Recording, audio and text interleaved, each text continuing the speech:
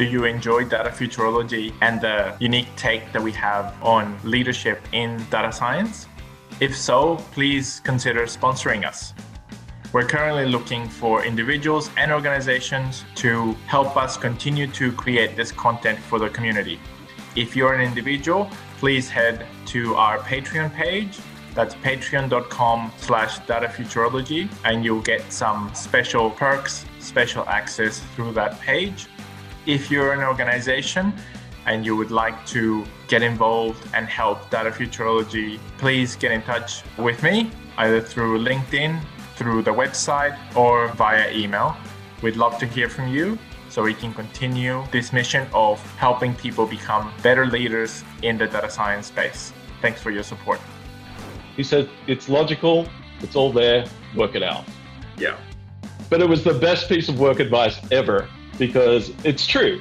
It's logical, work it out, right? Yeah. So that side kind of places you well to be able to work in the technology field and everything, because everything we do is driven by some level of logic, and if it's logical, it can be done. That's the other attitude I take, right? You just need to think through the problem and the logic, and then you can get to an answer. Hi, and welcome to Data Futurology, the podcast focused on helping you become a better leader in data science. My name is Felipe Flores. I'm a senior executive in data science. Have been working in the space for 20 years. And these are conversations that I have with people that are my peers and people that I look up to, hoping to give you the most value and benefit that I can bring you. Today, we are speaking with Steve Monahan. He's the Chief Digital Officer at Riyad Bank and has a series of investments in banking and insurance using AI and new technologies in order to improve efficiencies across the board. The way that he looks at what you can do with technology, the results that he's had, and the way that he's been leveraging AI is super impressive. I think you'll get a lot from this episode. I definitely enjoyed it. So here's a conversation with Steve Monahan. Let me know what you think. If you want to get more value from your data analytics investment, I highly recommend you speak with Rubix. That's Rubix with an X at the end. I've done a lot of work with them. They're excellent at what they do, and they're a lot of fun to work with as well. Rubix are a fully Australian-owned data analytics technology services company. They work with top ASX listed companies. They are dedicated to being Australia's leading data company. That's all they do. They love doing it. The experts at Rubix apply their extensive data capability and rapid analytics framework to help you get the value you need from your data within a couple of weeks. After that, the sky's the limit. I've been impressed at how fast they are at delivery. Unlike other consulting companies, Rubix is a true partner. They are data specialists. They always send in their A-team, or as they like to call it, the data Avengers. For data strategy all the way through to delivery, give them a call, ask for Dylan. You'll have a fantastic conversation. You'll walk away smarter and have had a few laughs as well. And also check out the website, rubix.com.au. And for the contact form, go to rubix.com.au/contact. Steve, thank you so much for coming on the show. How are you doing today? No worries. Well, my day is half over at 7:30 a.m. Already up and running. This is my third conference call this morning, so good to go. Man, it is crazy the days that you have. I love the work ethic, the drive. I'm so keen to pick your brain about all that. And I guess to kick us off, I wanted to ask you a bit about your origin story. If you can give us a bit of an overview for the people that may not know you yet, and how was it that you were sort of attracted or pulled into the world of data? That's an interesting topic, actually. A colleague, David Hardoon, who's heads AI for MAS, has asked me to contribute a book. So I've been actually going through the story, my chapter. And I started as a commercial pilot. And wow, similar work ethic. I was working 22 hours a day, slept 1 hour in the morning, 1 hour in the evening. So I taught myself to use a new technology at the time called spreadsheets, just simply to automate stuff. And the impact was two things. It accelerated, of course, the time I could get stuff done. So I got to sleep. That was outcome number one. But the second thing was, because I could get things done so quickly, I could quote 3 days before anyone else in the industry. So business boomed, so I'd run the company, aviation company during the day, and I'd fly at night. And that was, my first insight into what technology does. And it was a lesson that stayed with me as I moved and ran the product groups at Dell and at Compaq, and then into banking and insurance, and then back to banking and all that sort of stuff. But what technology does is it arbitrages time. So you get to live in someone else's future. And I find that the most powerful proposition there is on the planet. And what data science, as we'll get to, enables you to do is to do that at scale. And that's a wonderful thing. Man, I can't believe the results in your career show the amount of drive and work ethic, and the time that you've been consistently working this hard. It's amazing to hear that it started way back, and using spreadsheets to automate the business. That was fantastic. And as a result of that hard work for that business, what happened as a result, and where did you go from there? Wow. I think, firstly, my career moved from flying into technology. I think that was really the first thing. So that what began as basically an exercise in laziness, the ability to sleep more, actually turned into something more of a career. And then, so I developed spreadsheets into logic engines, which were embedded behind the scenes in software to enable automation of time and attendance and all those sorts of things. Then I developed forward-looking pricing models at Dell that started to, again, play with the time horizon now. So I could start, the rest of my competitors were pricing for today. I was looking at demand, supply, manufacturing capacity, all those sorts of things, and then, developing ways of looking at pricing in a different way, and business boomed. So for the first half of my life, every time I started to get into the automation things, business boomed. As I get older, the thing that I've really learned is that you can't just jump to those solutions. You can jump to the results, but you can't jump to those solutions because the human's ability to scale and arbitrage time doesn't exist. Mm-hmm. People have a learning curve, and that learning curve, you can't, no matter what you take them through, you can't short circuit that learning curve. You can't just jump to the results. So when you apply deep learning models or anything, you can't just say, here are the results, let's run at it. People want to know how it works. And my analogy is, it took people a long time before they trusted the light switch. Yep. Now we don't know how, we don't need to know how it works. We just go, okay, well, that's good to go. But humans, until you reach that point of utility, they want to know exactly how you got there, what all the things, and that learning curve started for me in the 90s. So you essentially have to take them through and accelerate them through a learning curve of 30 years. That just really dates me, but that you have to take people through that thinking. And if they don't understand it, they'll never get it. And that's been the challenge in the latter half of my career. Oh, definitely. I completely agree. And I think that's one of the main problems in analytics and data science is the adoption of the work, the last mile, being able to have the impact that the technology promises. What are some of the key things that you do during the rollout period or pre-rollout to get people interested, comfortable, bought in, and to adopt the change? I think the core thing I look for is curious people. Because if you don't have that curiosity, the irony I've found in most big corporations, they want the result, but they lack the curiosity to get there. And unless you have that curiosity, you're not going to get there. So you try and take them through the thinking. It's like, oh, just give me the answer. And then you give them the answer and go, it's too risky. And why is it too risky?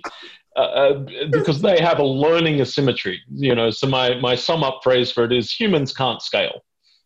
Whereas everything in technology scales. The three drivers of AI for me, actually, a quick test, put you on the spot. I know you're meant to be interviewing, but what are the three core laws of technology that drive data science and AI?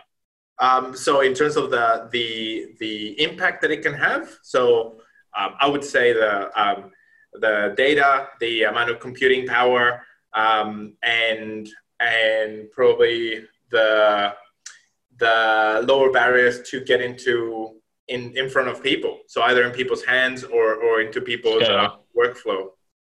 All right. So that's pretty close, actually. But what that is for me, three core tech laws. Moore's law, which says processing power doubles every 18 months for the same cost. So you're getting this huge drive in productivity and decision-making, right? Every transistor is a decision point. And so you're having a logical output from those decision points. Whereas humans, we can't really scale in that way, regrettably. Then the second thing is data science only really works where there's learning. If you run data science on a fixed data pool, right, then ultimately you end up with a very simple algorithm. But it's not an AI algorithm, it's just a logic algorithm. so you have to have a certain amount of velocity in learning. And that velocity in learning is Metcalfe's law, the law of networks. It says that the value of a network grows at the square of the participants. So the sensor market, as we know, is booming. The information coming in now is coming in at levels that it's impossible for a human to understand. And then the last one is Kreider's law, the law of storage. Storage doubles every 13 months for the same cost. And that basically says that that's your knowledge repository, right? So if you take those three laws, it's your ability to assimilate learning into knowledge. And the faster you do that, the bigger a competitive advantage you have over your competitors. You live in their future because you're able to see things that they won't see for a period of time.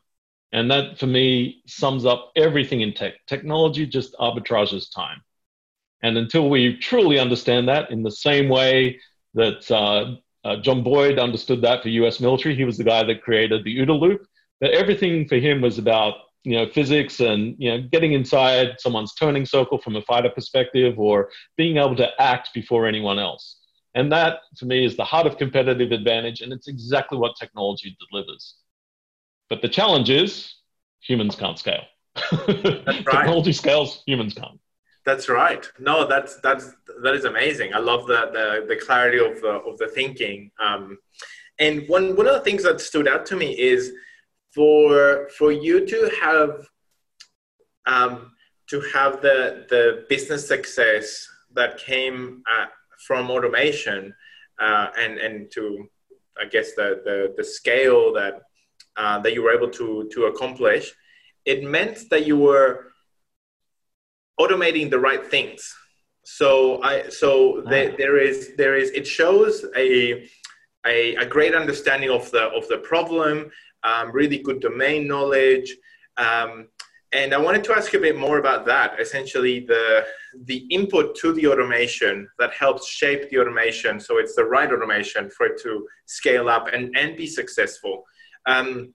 Since you've done it in successfully in so many different domains, do you have any, or have you seen any commonalities in terms of either the amount of domain knowledge or experience that you have in a sector before going on to the automation, or is it that now, having done it a few times, you can pick up the knowledge as you're automating and still being able to hit the right mark? That's an interesting question. And for me, the first thing is that businesses are just silos, and inside businesses, you have more silos and more expertise that sits within very narrow bands because we can't scale. But technologies are horizontal. And so, the deep learning algorithm you have sitting over in one industry only needs to be tweaked, not recreated to run in another industry.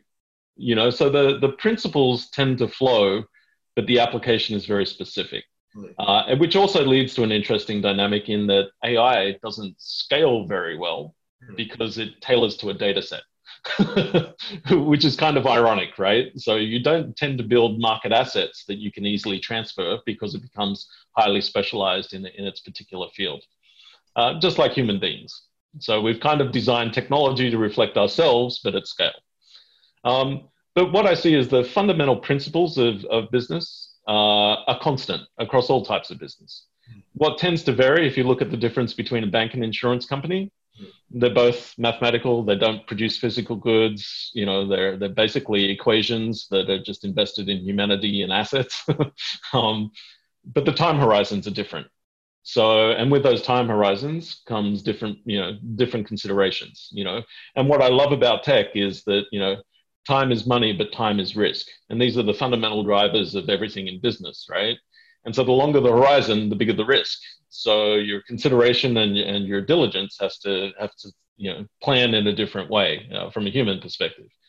But the interesting thing is technology, and insight and collecting data comes to mind. Information is a direct substitute from risk. If I know everything you're going to do, what's my risk?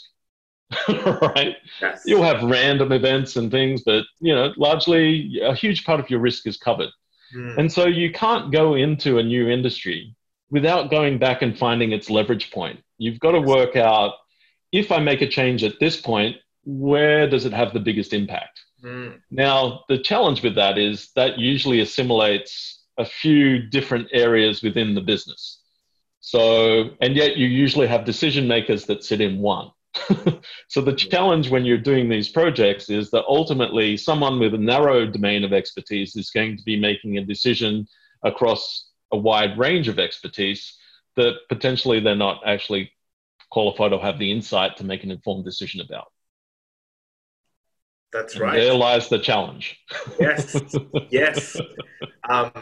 That is so interesting. And how do you go about finding the leverage points when you move into a new area or new industry?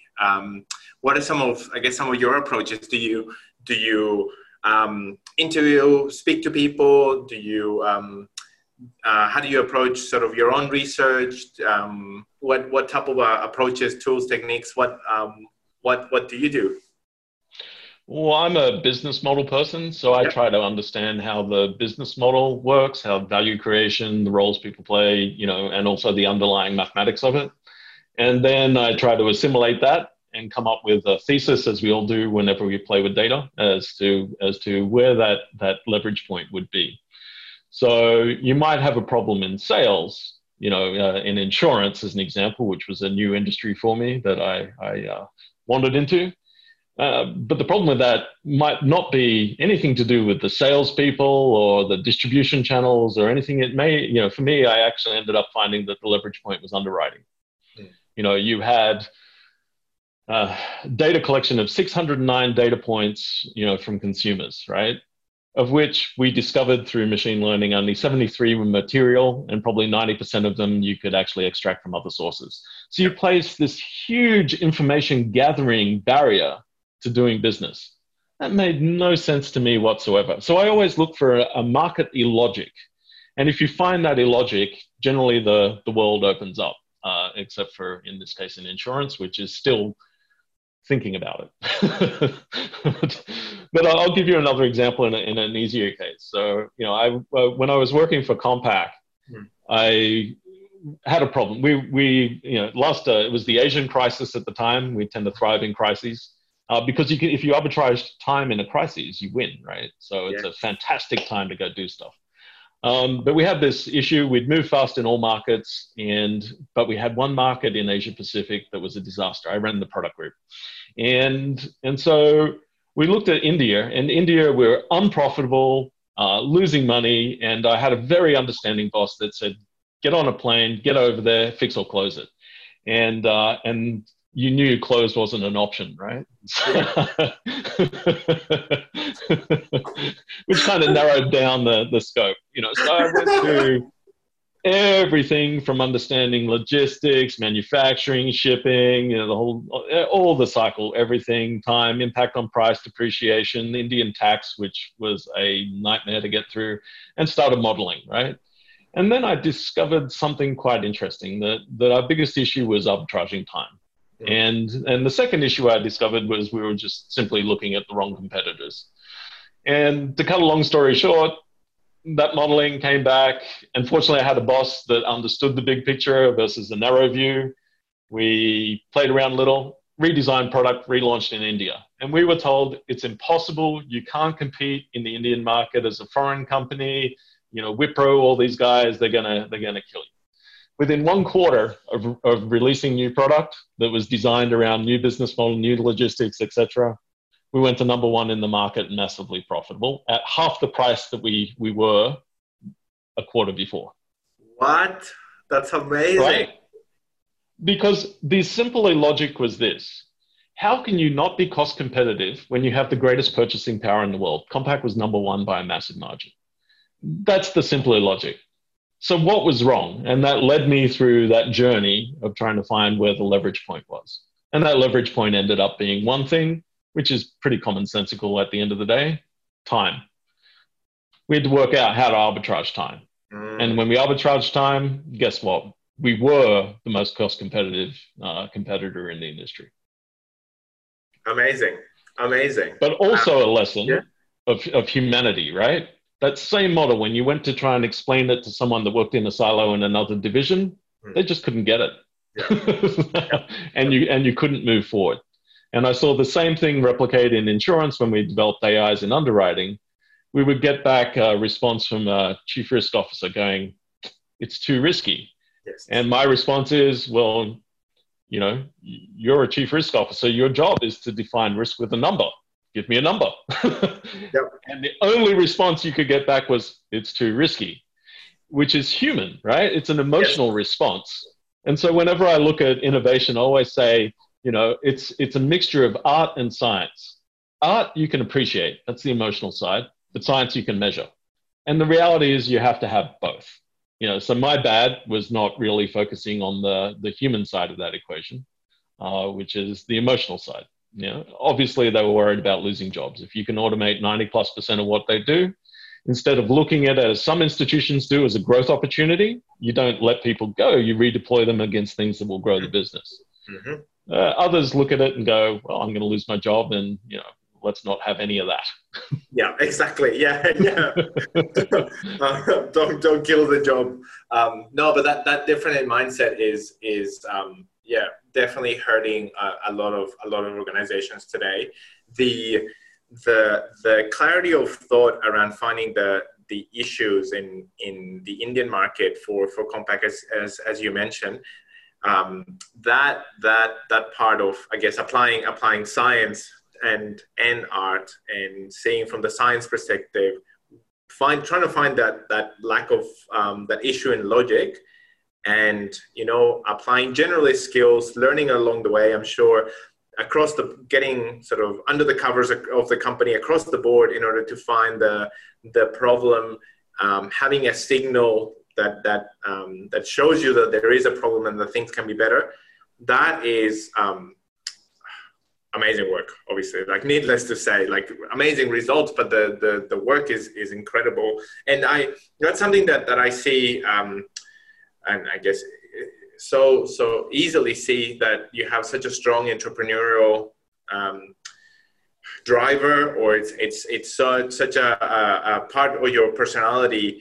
Where would you say that entrepreneurial drive comes from? That entrepreneurial mindset, entrepreneurial approach to problems that isn't always present in senior executives. Sometimes people tend to go more and more into their specialty area, kind of like a chief risk officer that you were mentioning. Sometimes people, you know, stay in there, kind of like in their lane, while other people look to become generalists, and then out of the people that become generalist problem solvers, then they add the commercial nature and become more entrepreneurial.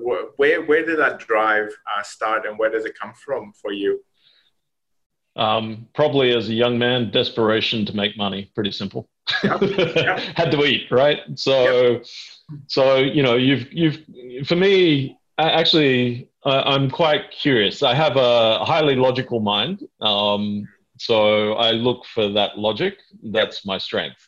The weakness is the other side of the equation. There are people that are fantastic at politics, right? And that's their strength and how they get to places. And that's not saying it in a negative way. That is their skill, and that's the human side of the equation, right? I'll answer something and say, logically, it's this, and then someone will say it ever so beautifully in a different way, and then you'll get a result. So I think, you know, for me, it starts with desperation of getting stuff done, but also that inquisitiveness and curiosity. I was always paranoid as a kid or as a young guy starting out that I didn't know stuff. I would get into a conversation where I just look like an idiot. And I was just so afraid of those conversations, right? I remember when I went to Dell, I'd built all these great models in the previous company. The business boom, same thing. We started simple data analysis, just, analyzing activity of sales. The first day I charted that, where basically work was over by 11 a.m. That was peak productivity. And then the rest of the afternoon was slack. The very next week, all that behavior changed because people were aware of it and aware that we were measuring, right? Yeah. And that business boomed and a bank bought it. I went to Dell and I sat there one night looking at all these, pricing was spread across 4 different non-connected spreadsheets, and it was just a complete disparate disaster, right? And it was an impossible process. And I sat there literally one night just going, oh my God, I've oversold myself. Right? I was just tearing my hair out. And then I just did what I just read every book I could on product marketing, margin, pricing, everything. I'd buy the top 5 books on Amazon and all this sort of thing. And then I started integrating all that knowledge back into my models, right? And then when I ended up just combining all of that, so I had cost forecasting coming in with high degree of accuracy. I could have configurators in my spreadsheets, all this sort of thing, looking at demand and supply and working out when the price drops were, and which led to Dell's lovely thing that they delay your shipping for a couple of weeks to take advantage of price drop that you've already paid for. So when you look at that, that's what got me across the line in some of those areas. Equally, the failures are because I haven't been able to get across the line, like with that risk officer, all right? Or to get people that can, understand that mix of technology. So let me share one simple, and I think it's an interesting story. As a commercial pilot, when you fly at night and you have no reference, it can be completely dark, there's just no reference outside. The only thing you can do is trust your instruments to stay in the air. Right? So you become very comfortable with working man and machine. Fast forward, 20 years, I'm on stage with 4 people talking about AI, Singularity University's, AI person, a bunch of luminaries, right? Far more successful than me. So I was the weak link. So there were 4 of us, 2 guys, 2 females. And one thing, all of us were pilots. Interesting, right? Yeah. Probability of that, has to be ridiculously impossible, right? But there it was. People that could trust machinery, right, to augment their own decision-making. And I think that's the heart of data science. If you can use it as an augmentation, as an acceleration, that's what it's good for. But unfortunately, as a displacement for human beings, we're not there. Yeah. And maybe we don't want to be there. Yeah, exactly. Oh man, that is so interesting. And I also love the fact that that you push yourself to get out of your comfort zone, that you overextend, and that you back yourself to figure it out. And obviously that doesn't prove successful 100% of the time. It doesn't work like that for anyone. But how important do you think that trait has been in your career? The fact that something might be out of your comfort zone, sort of like that little bit outside, you extend yourself in order to see if you can do it, essentially. And how important do you think that trait has been in your career? Personally, I think it's the most important thing, and I can point you to the exact moment it happened. Yep. So I was working with a CFO I knew nothing about finance, and he was a crusty old guy. So I actually nicknamed him Krusty. And I was working on a spreadsheet. I love it. Right.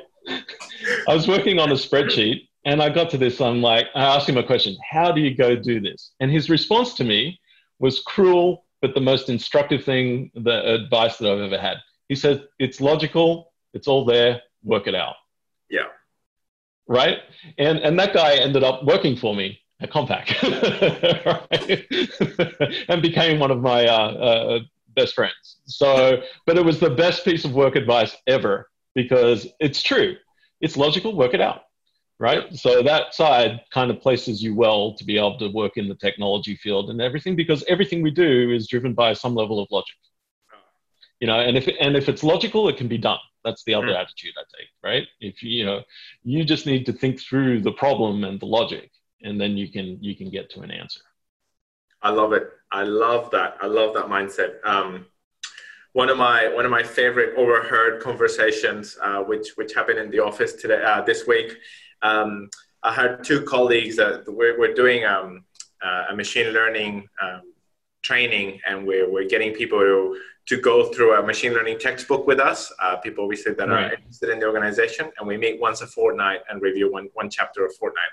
And I overheard two people in the kitchen who were going through the program going, I thought you had to be a genius to get into machine learning, but you know what? It's not that hard. It's quite logical. And the other person was like, yeah, I feel the same. And I was like, I was walking away, but I was like, that is just warms my heart that when you can open up the black box and say like, yeah, if you have if you face it with logic, you can get through it, and it's all there. Oh, I love that perspective, man. That is awesome. And it's so true. I was lucky in my last company to have an advisor, Jeremy Howard. Jeremy was a co-founder of Kaggle, runs the biggest deep learning community in the world now, Fast.ai.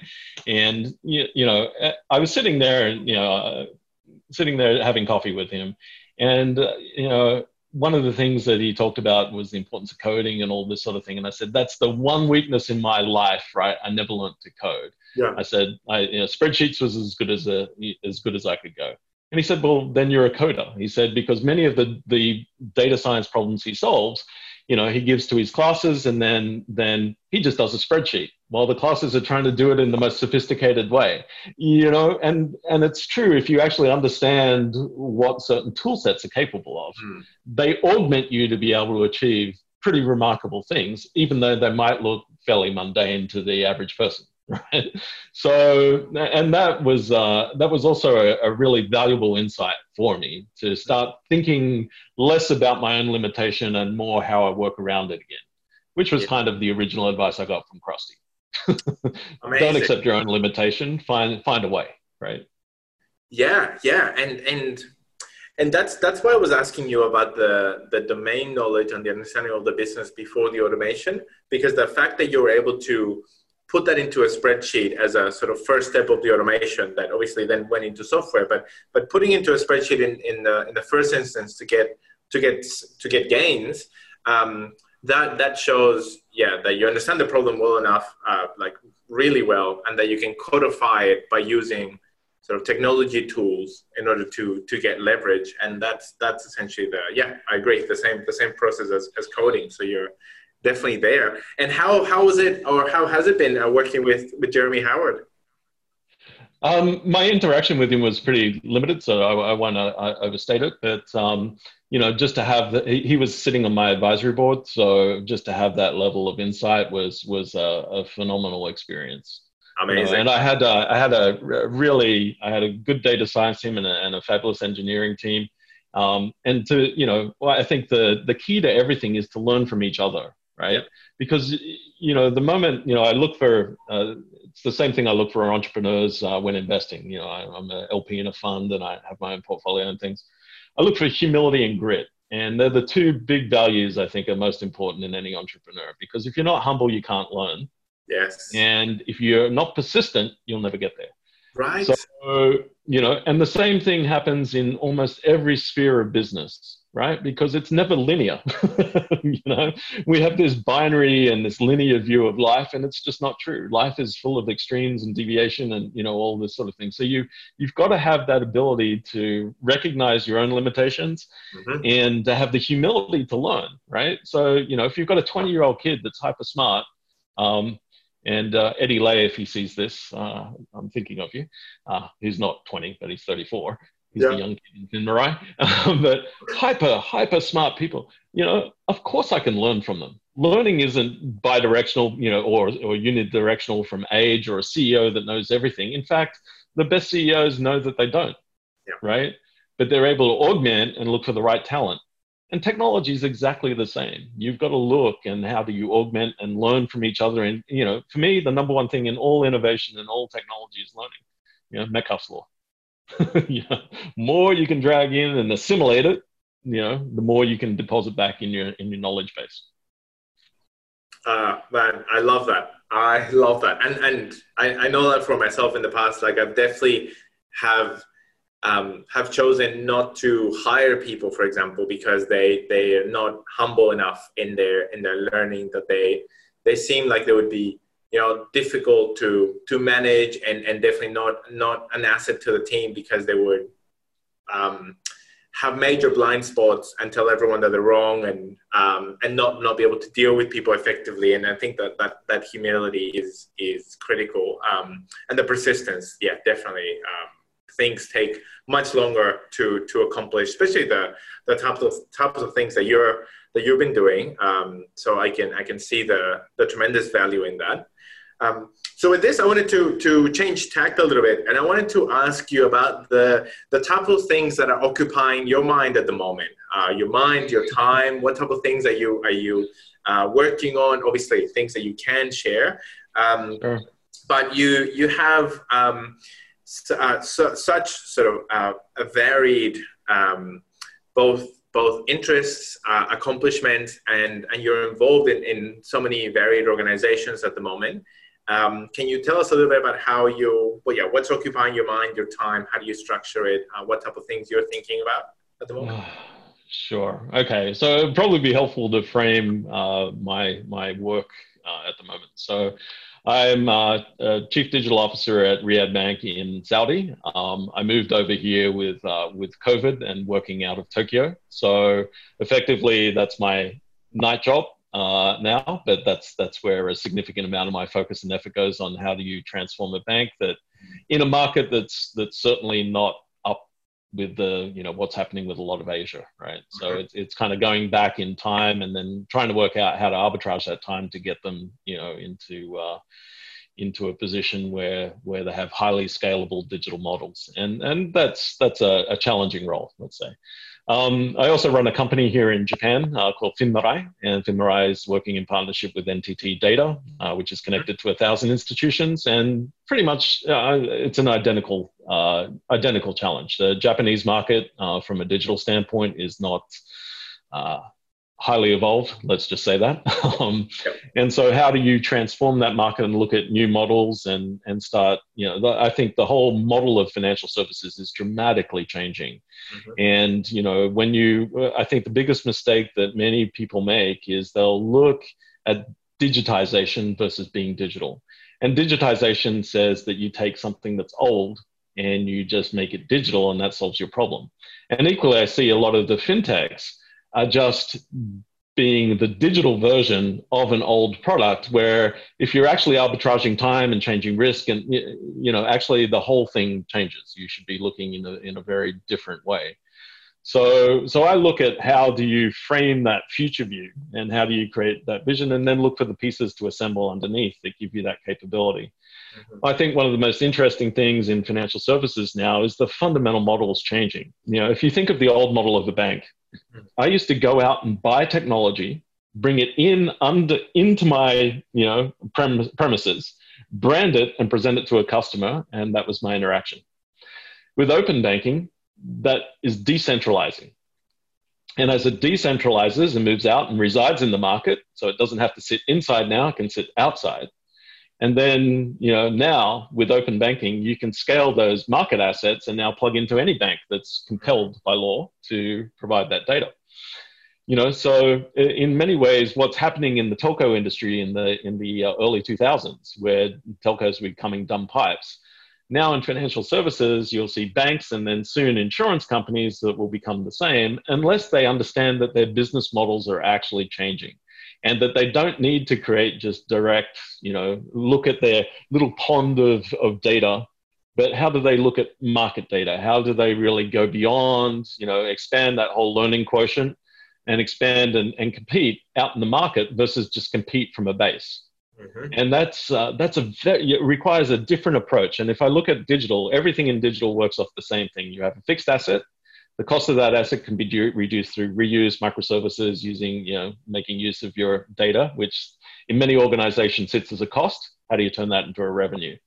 Then the second thing is you need to scale it. So now with open banking, you can scale horizontally across the market versus playing in a very narrow field within, trying to directly acquire everyone. And then the third vector is, how do you continually scale your product offering to put over that network? So now the challenge becomes, how do you embed in networks versus how do you scale directly? And then how do you scale your product portfolio to drive marginal returns, right? And that challenge and that, and the nature of technology, given that we can do real time, we move from a reconciled business to a real time business and then to a predictive business. When you have those compressions in time, that changes the fundamental nature of products. If I do a transaction at retail, am I bound by it, or can I reclassify that and turn that into a different transaction later? Why do I have to spend from a credit or a debit card? Why can't I spend from my investment account in the same way and build intelligent, So the whole nature of that relationship is going to change. And if what I'm seeing is financial services is replicating the telcos of the 2000s, where they get relegated to just dumb pipes in the background and cede the ground to big tech. And remember, in 2000s, big tech was little tech. Exactly. Yeah. Right? Yeah. But they were the over-the-top players, as the telcos referred to them. And the same thing is happening in banking today. History repeats, right? What is old is new again.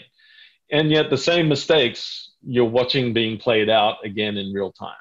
So big tech, fintechs could become big techs, or big techs will just take that market because they understand how to scale technology. So for instance, there's a bank, which I'll keep anonymous, not one I work for, that built 3 different core banking systems to attack those 3 models. Which means you've got 3 times the fixed asset, you haven't worked out the marginal base, so you're never going to get to the cost competitiveness of a big tech. So if you look at Tencent, when they created WeChat, they had QQ, 700 million customers. They had 100% of China. And yet, rather than trying to work out how to expand off a fixed base, what they do, so they had network depth, but then they created WeChat, which now looked at how do you create ways of making lots of portfolio and then scaling it out. So now they create a portfolio depth, network depth, and now they play in the top quadrant of value, right? From a digital perspective. Too few financial institutions even conceive those models. And then they wonder, how are we going to compete? And you don't compete by just building 3 different fixed assets, right? Yeah. It's not going to work. And you don't compete by being, relegated to being a dumb pipe. You have to be in the direct customer interaction with what customers want, because everything else is as you said, becoming a commodity that is essentially backed by the government. So commoditized. So everything's looking the same. But I see it as a real difficulty for banks to be able to play in that space. And definitely there's a huge sort of fragmentation happening as a result of the fintechs attacking little parts of the segment. Obviously, that's sort of excluding the likes of WeChat. But in general, I see fintechs being very narrowly focused, which obviously they need in order to survive. Yeah. What do you think? What do you think? Tell me. No, I have slides on these sorts of things. So I think that's one of the big changes, right? So if you have a look, banks are wide, portfolio depth. Yeah. Right. But fintechs are deep. So they go much deeper into the customer value chain. And that creates and liberates new types of value. So now if you take it back to your earlier point on the telcos, when the OTT players came in, the valuation of the telcos didn't change for the next 10 years, right? Or probably only until recently as they started to uptick again. Yeah. The OTT players basically took all the value out of the market. Yes. So all of the growth quotient went to those guys. And the same will play out. The fintechs, they're only playing in a narrow slice today because they're going much deeper into the value chain, but they know how to do that, whereas these guys just know how to facilitate. Yes. Right? Like the telcos. We just facilitate transactions. But the value comes in optimization, and that's really where I think the future lies for both insurance and for banking. You've got to work out how to optimize value for the consumer, and therefore, as a derivative, optimize value for yourself. Yes, very interesting. So I will. I'll ask you about your thoughts on that, on how to optimize, or some of the ways that you're optimizing value for consumers in banking and insurance. But before that, a quick sort of tangent is in the countries that you are working in, obviously understanding that it's multiple geographies, is open banking coming in, or what is being shown as part of open banking? Is it just the transactions from accounts and credit cards for retail customers? Does it involve liabilities? Does it involve payment of liabilities? Obviously, if you know off the top of your head, but how deep is the data being shared or proposed to be shared as part of open banking? Well, that's an interesting question. So the first thing is that, I'm always a believer the consumer should own their own data. And I think it's a very strange model, right? That you could be a platinum frequent flyer on one, and you turn up to another airline and you're just treated appallingly, right? Yeah. Because they don't realize your potential because they're not privy to your own data, right? And they're not even thinking about how to acquire you and your data. So I think that actual model of data ownership will change quite significantly in time and actually draw away from the banks. There is very strong, as you know, regulatory protection around data in financial services and for all the right reasons. And particularly so in insurance, where there's always a fear by regulation that information that you share will be used asymmetrically against you. Yeah. And so I think that what will happen is that, and the joy of data science is that data will move closer to the customer and the customer's control. And yet you're still able to get that data scale through permissioning, et cetera, to help the customer create value. But you have to have this shift from looking at, I'm just going to use the data to create value for me, versus how do you actually create game theory? How do you create a win for the customer and a win for you? Yeah. And that mathematics is bereft in financial services today. Yeah. And it is game theory. So if you create the win-win, both parties would be better off. So today financial services is a win-lose game. And I think that's got to change, because if you just do the simple math and shake some of that convention, you see enormous amounts of value liberated. And I'll give an example. You're an employee, right? So when you start work, in Europe, I think it's probably a month to get paid, right? So if you look at that from a financial transaction and the time perspective, your balance sheet is funding your employer for a month. Yeah. And the cost of you funding is very high. So for the average person that carries debt, and if you look at, poor and inclusion, they're bearing the highest cost of funding for the lowest return. Yeah. Now, in a real-time gross settlement world, that makes no sense. And where that began was actually 5,500 years ago in ancient Babylonia. Mm-hmm. So the original word for interest in ancient Babylonia was mash, and the ancient Greek word is tokos. Both of them refer to calves. So this was lunar cycle cattle trading. And religious authorities said, don't charge interest, so it got bundled in price, and we've had these cycles ever since. Wow. That makes no sense in the digital world. So we need to really rethink the mathematics of value, because if you were to optimize my debt cost and your employment cost, you could have a lower employment cost and I would have a lower debt cost, and we'd both be better off. And there are projects that are out there that are actually looking at reshaping those mathematics, because they're mathematically astute. There's a mathematically have high mathematical integrity, because it's just looking at the actual value, but not in a silo, but across value chains. And I think that's largely the future of both insurance and banking, is when you start to really understand the time element of those transactions. Very interesting. So tell us a bit more about your initiatives and projects on those two sides. Obviously, what you can share, But on financial services, on insurance, I know that you're doing some very interesting innovations to try and to optimize across the whole value chain and take into consideration those knockoff costs or knockoff effects. Sure. What are the type of projects or initiatives that you could share? One is I'm really focused very heavily on how do you get to real-time transaction systems. Yeah. All the way through, from core systems all the way through.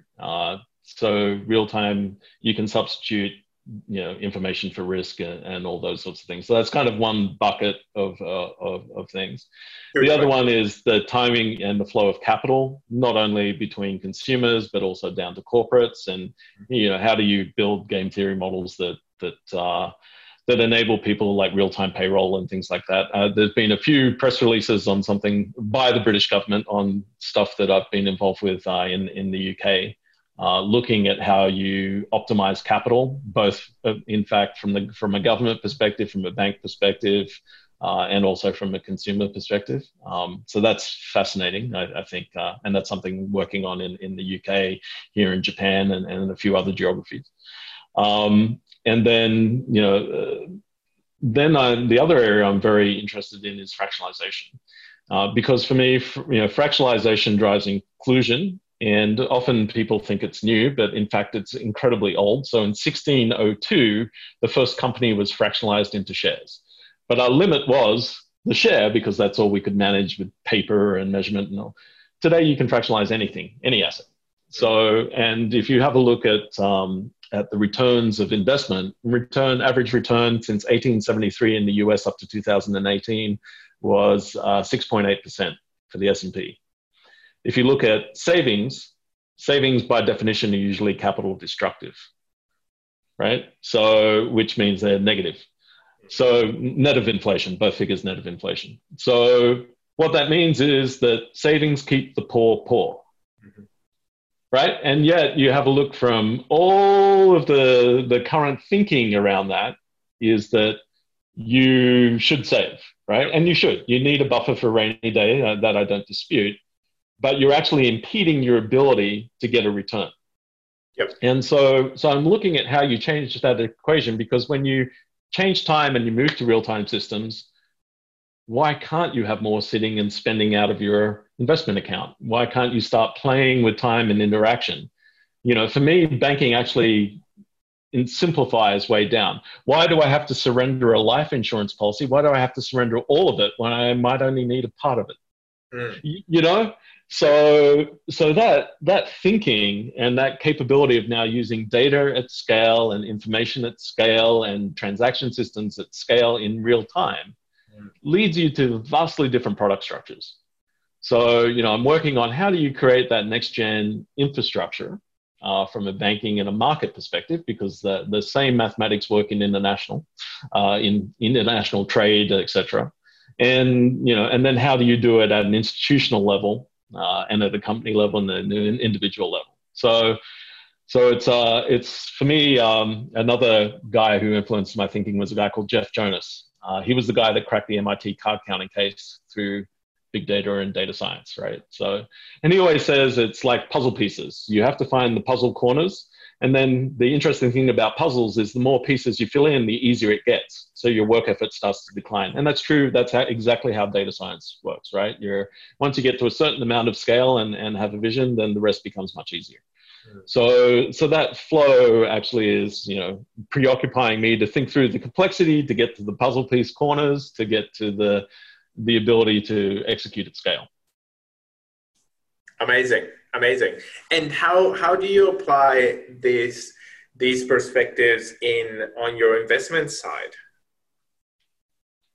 That's an interesting question. So, I try to get the investee companies that I'm into thinking about these things, and to really look at where their role is in that view and how they play. And I must say that I've been very lucky. So of my private portfolio, I had 6. 1 I exited, one failed. 7. one exited, one failed, and the other 5 have all raised capital during the crisis, which is interesting, right? So, and many of them won't need another capital round. So it's right. That philosophy. I always look for, as I said, I look for entrepreneurs with humility and grit, and I've been very lucky to work with a bunch of entrepreneurs that have those attributes.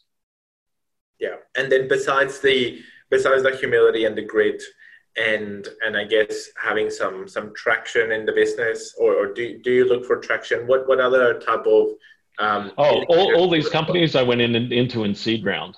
Yeah. So I look for the entrepreneur, and I look for a vision, and I look for a capability to actually execute it. And I've been lucky in working with a bunch of guys that really fit that mold. And the vision of these companies, how aligned is it to your perspectives and your vision, having had I guess all your wealth of experience definitely puts you in a position where you can see much more broadly, much more deeply. Do you tend to align with entrepreneurs that see the world in similar views or different views?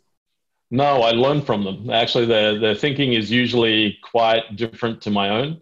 What I look to bring to it is network effect. Yep. How do I connect them with certain, either institutions or parties or, all that sort of thing. So back to McHustle. Everything for me always triangulates back to that, that and physics. We pay too little attention to physics. I agree. And this has been an absolute blast, I guess, needless to say. And I have one last question for you. It's with everything that you've done so far, which is incredible. What are you most proud of that you've done in your career? Actually, I'm not the only thing that I'm proud of, and I'm not a prideful person, so I want to put that in perspective. But where I get my biggest buzz is from the people that I've worked with who have gone on to much bigger things. Yeah. So I had an assistant that is working for Stanchart Ventures now. like literally she was my admin assistant. Yeah. I've had another person that worked for me that at one point was one of the top 15 most influential women in fintech. I've had another guy that was an individual contributor, ex-actuary, who now runs a big chunk of architecture for Allianz in blockchain. Wow. So to see these guys succeed, that's magic for me. And from each of them, I've learned an enormous amount as well, right? Just incredible what people are capable of if you just give them the latitude to go and produce. So, I'm never a fan of top-down management at all, right? If you empower people, they'll take you, empower them, get them on the learning curve, get them really interested, and people are just capable of remarkable things. So for me, that's the number one thing. I love it. That is fantastic. And it's an amazing note to end on. Steve, I want to thank you so much for your time, for sharing your journey, your perspectives. I'm so impressed with your critical thinking, with the world, the way that you see the world. Definitely, it's something that we need more of. Thank you for doing all the good work that you do and for sharing everything. And do tell me, what is or if you guys have a name for the book that you're writing with David. We had David on the show previously as well. If it doesn't have a book, if it doesn't have a name yet, let me know when it does have a name and we'll promote it. I think he's titled it Failing to Succeed. Love it. Right? Because we all learn from failure. The best source of learning is experiential, right? So I think it's a brilliant title, and I hope I've got it right, David. And I owe him my chapter. I committed I'd get a draft this week. I'm way behind. You'll have it done by the time this airs. Steve, thank you so much. Thanks so much for your time. And thanks again for sharing your journey, your perspective. It's been amazing. Thank you so much. Hey, no worries. Thanks for the opportunity and very nice to chat. That brings this episode to conclusion. Thank you so much for listening. Please find us on datafuturology.com or on Facebook, Twitter, LinkedIn, or Instagram as Data Futurology. Also go to datafuturology.com/podcast to find the show notes for this and any other episodes. If you liked this episode, it would mean a lot to us if you could leave us a review wherever you listen to our podcast. I hope you enjoyed this episode and that it was helpful and valuable for you. Thanks again, and see you next time.